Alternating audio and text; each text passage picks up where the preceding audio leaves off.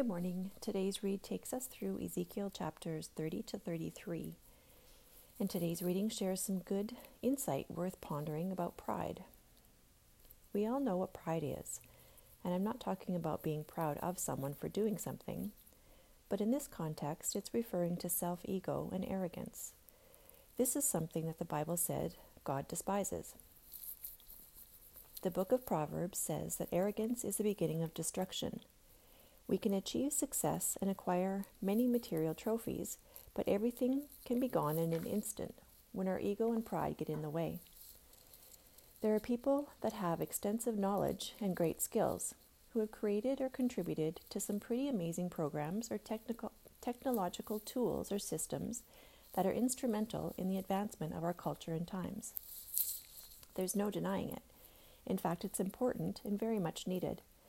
But sometimes we're guilty of letting pride skew our vision and thinking we somehow did this on our own, forgetting that God is the creator of all things.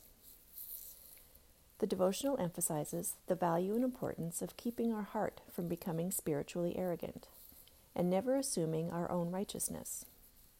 We should be willing to accept advice and never demean another. It says Lucifer was banished from heaven for these very downfalls. It is the humble at heart that will receive fully and abundantly the Father's love and blessings, even defense and protection whenever and wherever needed. Thank you, Jesus.